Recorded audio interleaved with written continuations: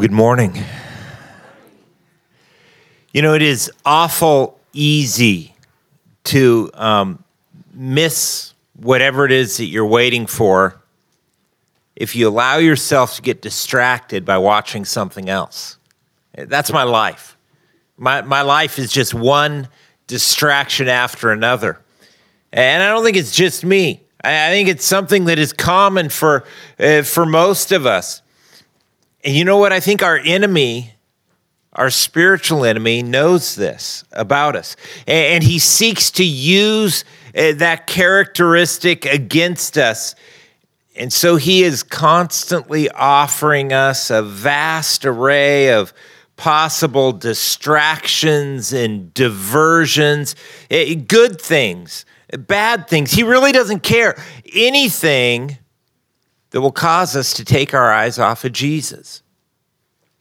You see, the enemy's goal is to see you and me destroyed, to see us separated from God for all of eternity, to keep us from embracing that grace and forgiveness that can only be found in Jesus. And the enemy knows. He knows that he doesn't have to get us to embrace some extravagant evil. He knows that, he knows what you and I like to deny. The fact that we've already got enough evil of our own to guarantee our condemnation. You see, the enemy knows that he merely needs to keep us away from Jesus. He merely needs to keep us absorbed enough in other things that we won't look to the Savior. And so he seeks to distract us with doing good things or with trying to be good. He attempts to divert our energy and attention to thriving or from his perspective, even better, to merely surviving here in this world. And he tries to deflect any Godward thoughts away from anything that would actually cause us to come to know the Lord more and to instead direct them towards theological perspectives or speculative interpretations. You see, our enemy doesn't care where we focus our attention, as long as we don't turn our eyes to Jesus. As long as we don't put our hope and our trust in him. And yet, that's exactly what we want to do this morning, right? As we look at this morning's passage, Luke chapter 13, verses 18 to 30, our heart, our desire is that we would see Jesus. That we would see Jesus and we would come away from this time knowing him more and being more connected to him. So let's do this. Grab your Bible, open up to Luke chapter 13. We're going to start in verse 18. You can stand, follow along. I'll read our passage. You follow along in your Bible. Beginning in verse 18, chapter 13. Says, he said, therefore, what is the kingdom of God like? And what can I compare it to? It's like a mustard seed that a man took and sowed in his garden, and it grew and became a tree, and the birds of the sky nested in its branches. Again, he said, what can I compare the kingdom of God to? It's like leaven that a woman took and mixed into 50 pounds of flour until all of it was leavened. He went through one town and village after another, teaching and making his way to Jerusalem. Lord, someone asked him, are only a few people going to be saved? He said to them, make every effort to enter through the narrow door, because I tell you, many will try to enter and won't be able once the homeowner gets up and shuts the door. Then you will stand outside and knock on the door saying, Lord, open up for us. He will answer you, I don't know you or where you're from.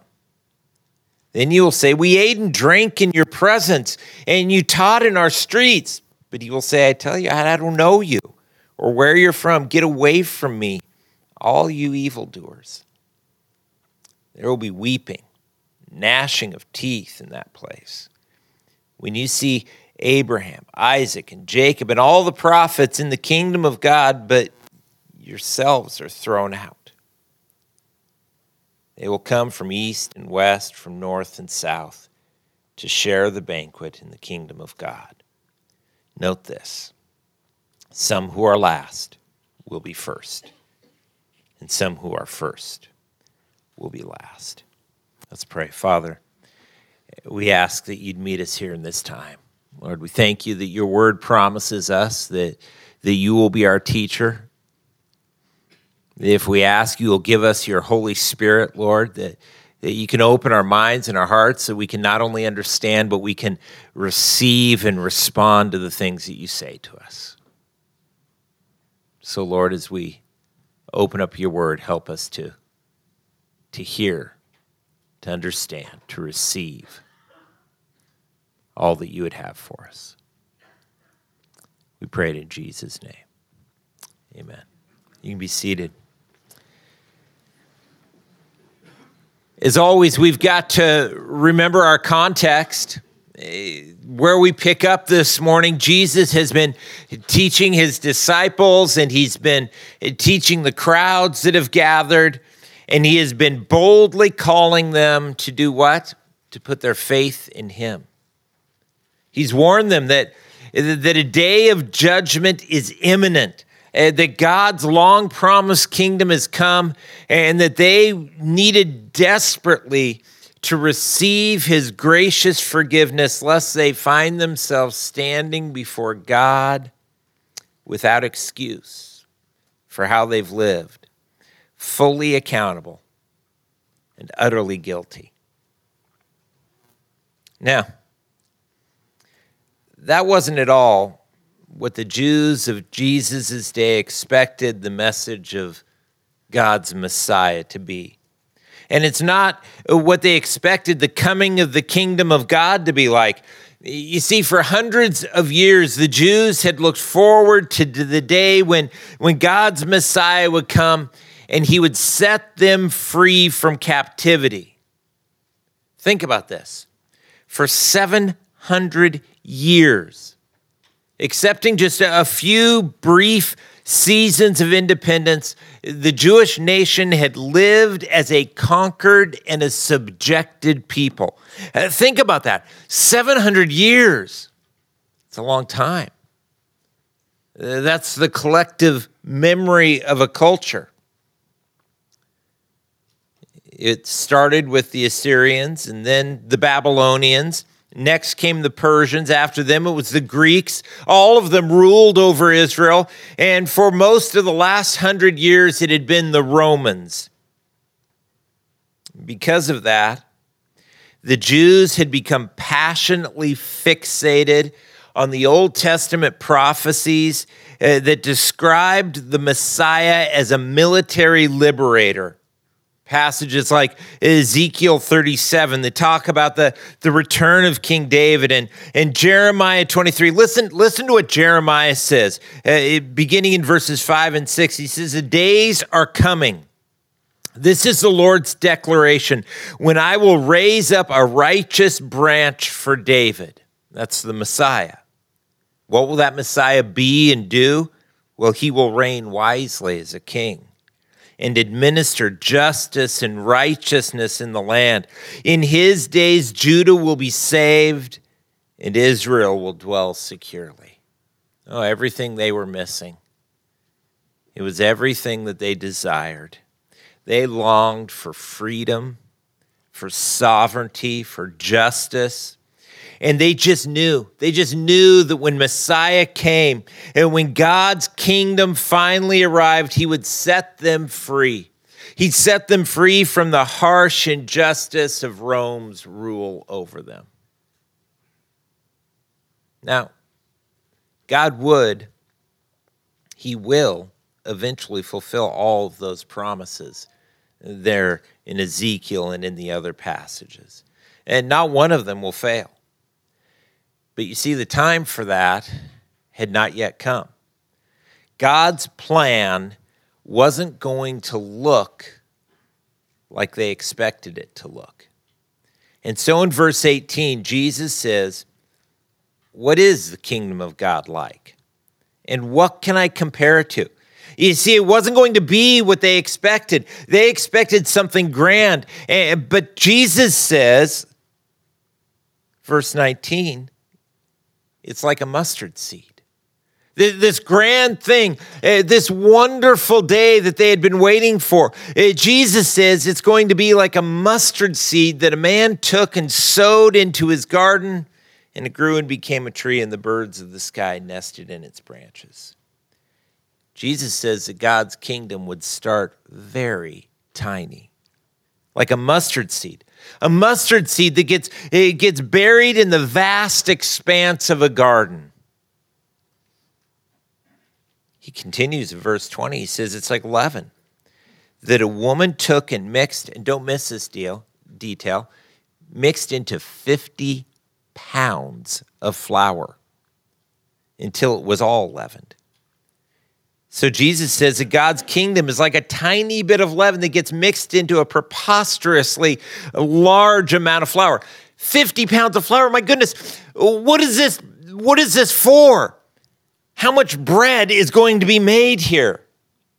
And now, the shocking thing about this revelation for Jesus' followers would not have been the eventual growth or expanse of God's kingdom. You see, they never imagined that it would be small. The fact that it would be big is what they expected. They expected Messiah to rule the whole world from there in Jerusalem, which, by the way, he will one day do. You and I were surprised maybe that God's kingdom would grow to be vast. But for Jesus' listeners, to those to whom he is speaking these parables, the shocking truth isn't that the kingdom would grow. The shocking truth is that the kingdom would begin very minuscule. Look at the very next thing that Luke points us to, because I think it's important. It's almost like there's an interruption in what is being said here. In the midst of Jesus telling the parables and then some people asking some questions, there is inserted by Luke into it a comment. He says, Jesus went through one town and village after another, teaching and making his way where? To Jerusalem. This is the small start that they did not expect. It's the cross. It's the cross. It's the cross that they weren't expecting. You see, they were looking for Jesus to come and to take over, not to come and be crucified. They were expecting him to come and to rule and to reign, and for them to be able to rule and reign with him. They were not expecting to watch him suffer and die and then to follow in his footsteps. They wanted a conquering king, not a suffering servant. Can you blame them? Who wouldn't? You see, the Jews had ignored many of the Old Testament passages that spoke of the Messiah coming as a suffering servant. Passages like Isaiah 53. Listen to what Isaiah says of the Messiah there. Partway through verse 2, he says, he didn't have an impressive form or majesty that we should look at him. No appearance that we should desire him. He was despised, rejected by men.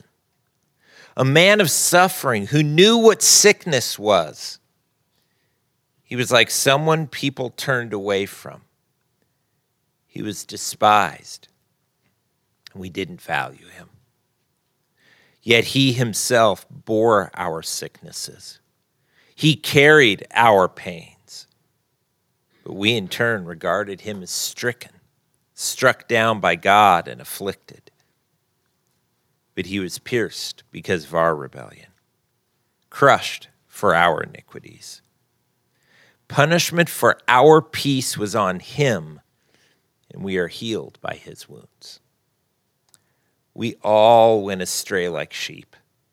We all have turned to our own way. And the Lord has punished him for the iniquity of us all. He was oppressed and afflicted. He did not open his mouth. Like a lamb led to the slaughter, like a sheep silent before its shearers, he did not open his mouth. He was taken away because of oppression and judgment, and who considered his fate? For he was cut off from the land of the living. He was struck because of my people's rebellion. Partway through verse 11, my righteous servant will justify many, and he will carry their iniquities. He willingly submitted to death and was counted among the rebels, yet he bore the sin of many and interceded for the rebels. You see, when Messiah came, it wouldn't begin with glorious victory. It would begin with his execution in our place. The kingdom of God would be like a mustard seed that is swallowed up in a garden, and maybe we might even think was lost. But it would grow. It was like a little bit of leaven. It would spread, no matter how much flour there was. You and I, we tend to focus on the glorious destiny of the kingdom of God. But you see, Jesus' followers, those men and women who were closest to him, walking with him, they would have been shocked when he told them that it was going to start small. So much so that in verse 23, one of them asked, Lord, are only a few going to be saved? Lord, is it just going to be us? Is this all that it's going to be? The reality that we read about in the Gospels is that while there were huge crowds that would follow Jesus from time to time, who would gather to hear him teach and to see him heal, yet he had very few true followers. At times, many of those left him. Remember John chapter 6? And how John describes not the crowd's reaction, but his followers, his disciples' response. After Jesus had spent a day teaching them, John writes this, many of his disciples turned back and no longer accompanied him. You see, it wasn't going how they thought that it would go for God's glorious Messiah. And so when Jesus brings up the small start, they begin to ask if it's going to stay small. Is this it? And they want to know, is this small group all that is going to be saved? Now, as is often the case, Jesus doesn't really answer their question. He has already told them what the answer is. He already told them that it would grow big, that the leaven would spread, that the mustard plant would grow enormous. And yet, instead of answering, he instead urges them to make sure that they are saved. Instead of asking the theoretical question, he asks them to ask the practical and the real question. Verse 24, Jesus says, make every effort to enter through the narrow door, because I tell you, many will try to enter and won't be able. Once the homeowner gets up and shuts the door, and then you will stand outside and knock at the door saying, Lord, open up for us. You'll answer, I don't know you or where you're from. Then you will say, we ate and drank in your presence. You taught in our streets. But he will say, I tell you, I don't know you. I don't know where you're from. Get away from me, you evildoers. Jesus doesn't comment any further on the kingdom's growth. He simply points these folks to the issue of their own salvation, telling them to make every effort to enter through the narrow door. Remember, he's speaking to his disciples here. He wants them to understand that their salvation is not automatic. Even though they were God's people, even though they were his followers, they were hanging out in the right places, yet what Jesus wanted them to understand is that salvation is something that they must choose for themselves. And quite clearly, there's only one path. Jesus said, I am the way, the truth, and the life. No one comes to the Father except through me. Understand this. Jesus did not say, I am a way, a truth, and a life, and I am one of many ways to the Father. That isn't what he said. It just isn't. The only way to find salvation is to know Jesus. And I don't mean, when I say that, to know about him. It's not about knowing about Jesus. It's actually coming to know him. It's actually putting your hope in him, entrusting your life to him, putting your faith in his death in your place as a payment for your sin, and not as a theological concept, but as a faith-enabled relational reality. Jesus here is very, very clear. Just being around him, just being around his people, that won't save anyone. Knowing religious things won't save anyone. Being a spiritual person won't save anyone. It is only when we choose, individually, personally, really, to come into a relationship with him, that we can know salvation. Jesus wants that to be absolutely crystal clear. Because in the here and now, it's really easy to hang around the door, to be near those who are going in without actually going in yourself. What we've got to understand is a day is coming when that door will close. And then only those who have gone in will be saved. Then those who are not in Christ, they will stand in the bright light of his perfect and absolutely piercing judgment. Then, despite our best arguments, our most novel excuses,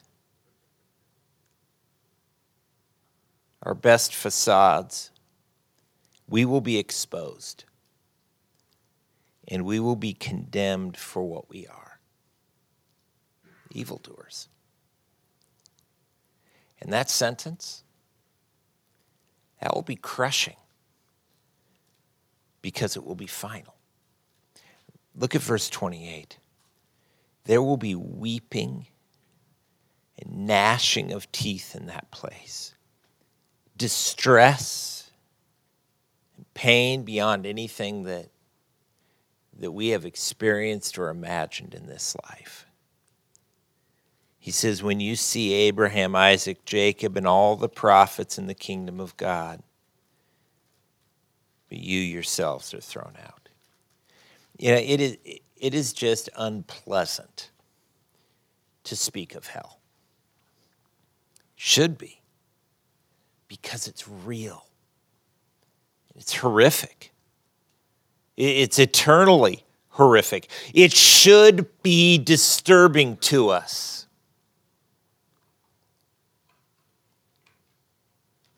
How awful it will be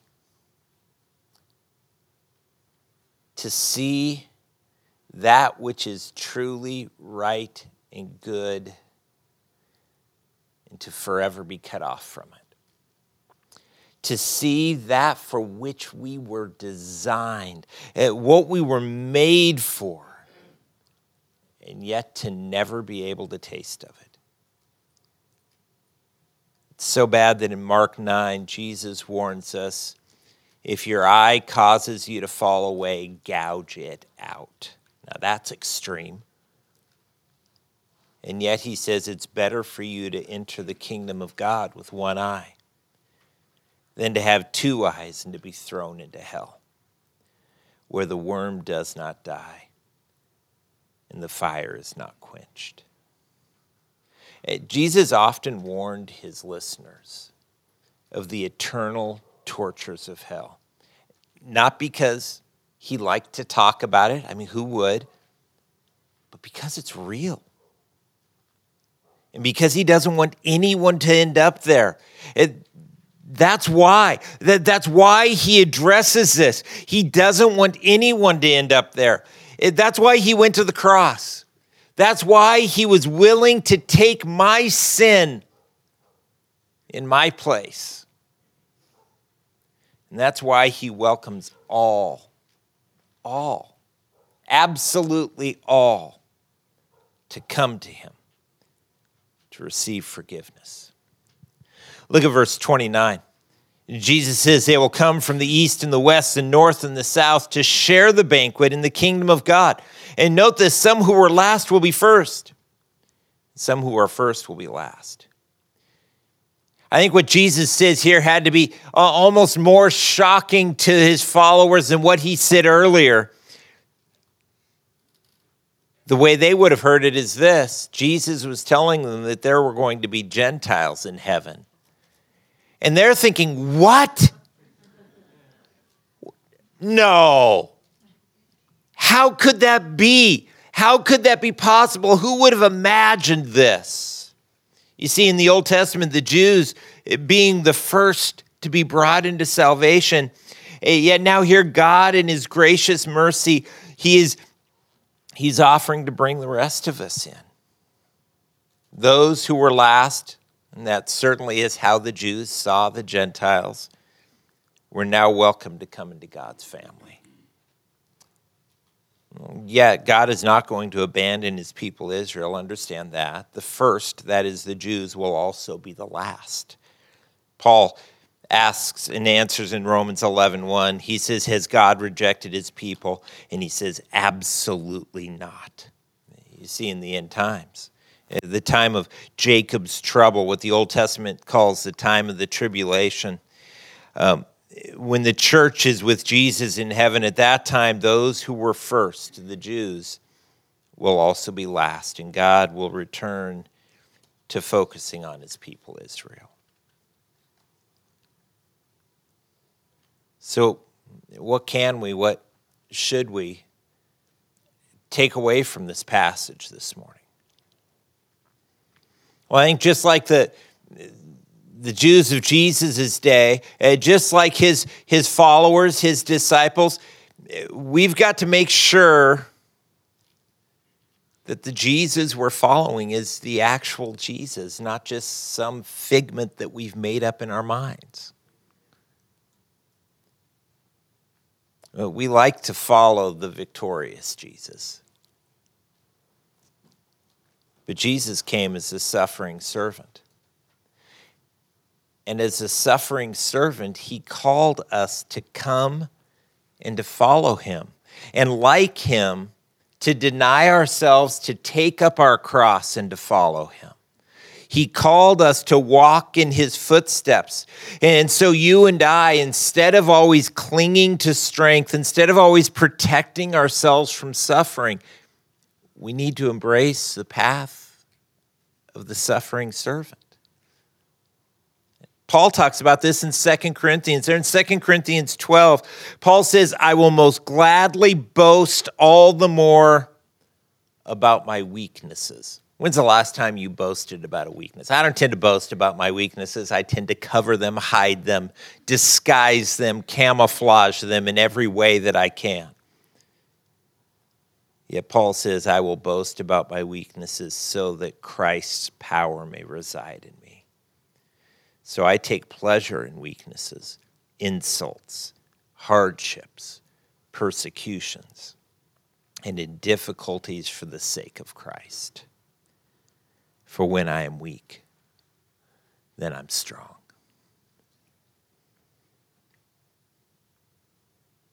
As our world changes, as the circumstances in which we live out our lives and live out our faiths changes so rapidly in our day, I think this is something we're going to have to come to terms with.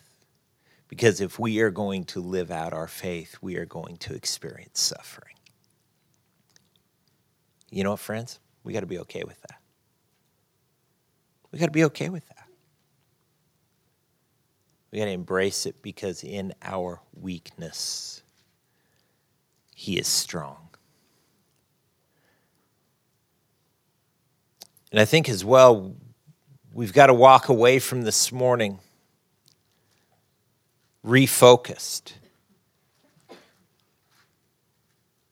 free from distractions, our attention turned to that thing which God has made the highest priority for our lives.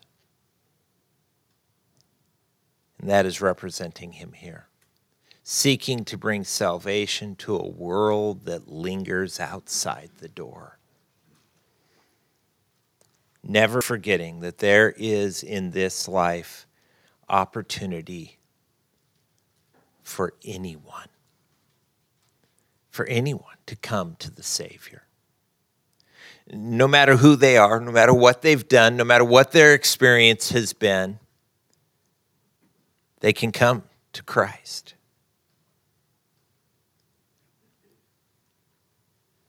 And we've got to remember that one day the door will close. And that the consequence of not having put your faith in Christ before that door closes, it is very real and it is very horrific. 2 Corinthians 6, Paul says this to the Corinthians: now is the accepted time. Now is the day of salvation. Paul is saying this: don't linger about the door any longer. Come in. Come to the Savior. You know, if you have never surrendered yourself to Christ, if you have never received His forgiveness, Paul would say, and I would agree, now is the time. Today is the day. Don't linger about the door any longer. And for all of us, we should keep this in mind. In regards to those around us, there are people we need to share with. There are people we need to quit toying with the gospel, and we just need to make it plain. We need to represent Him. We need to invite others to come to Him. Because one day, the door will close. And then it'll be too late. May that truth rock us.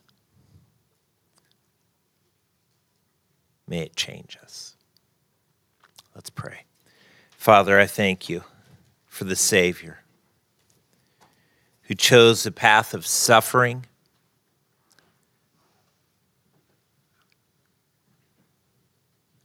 who chose the cross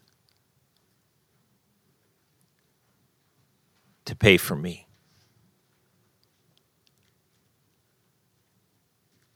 God, I pray that I would choose to follow His footsteps, to embrace suffering as it comes, in order that I might represent Him well in this world. My focus wouldn't be on protection and insulation, but on serving and representing. And may I represent him well, Lord. May I represent Jesus and offer his grace and love and forgiveness to all that I come in contact with. Imprint on my eyes, Lord, the reality that time is short, that the door will one day close for them.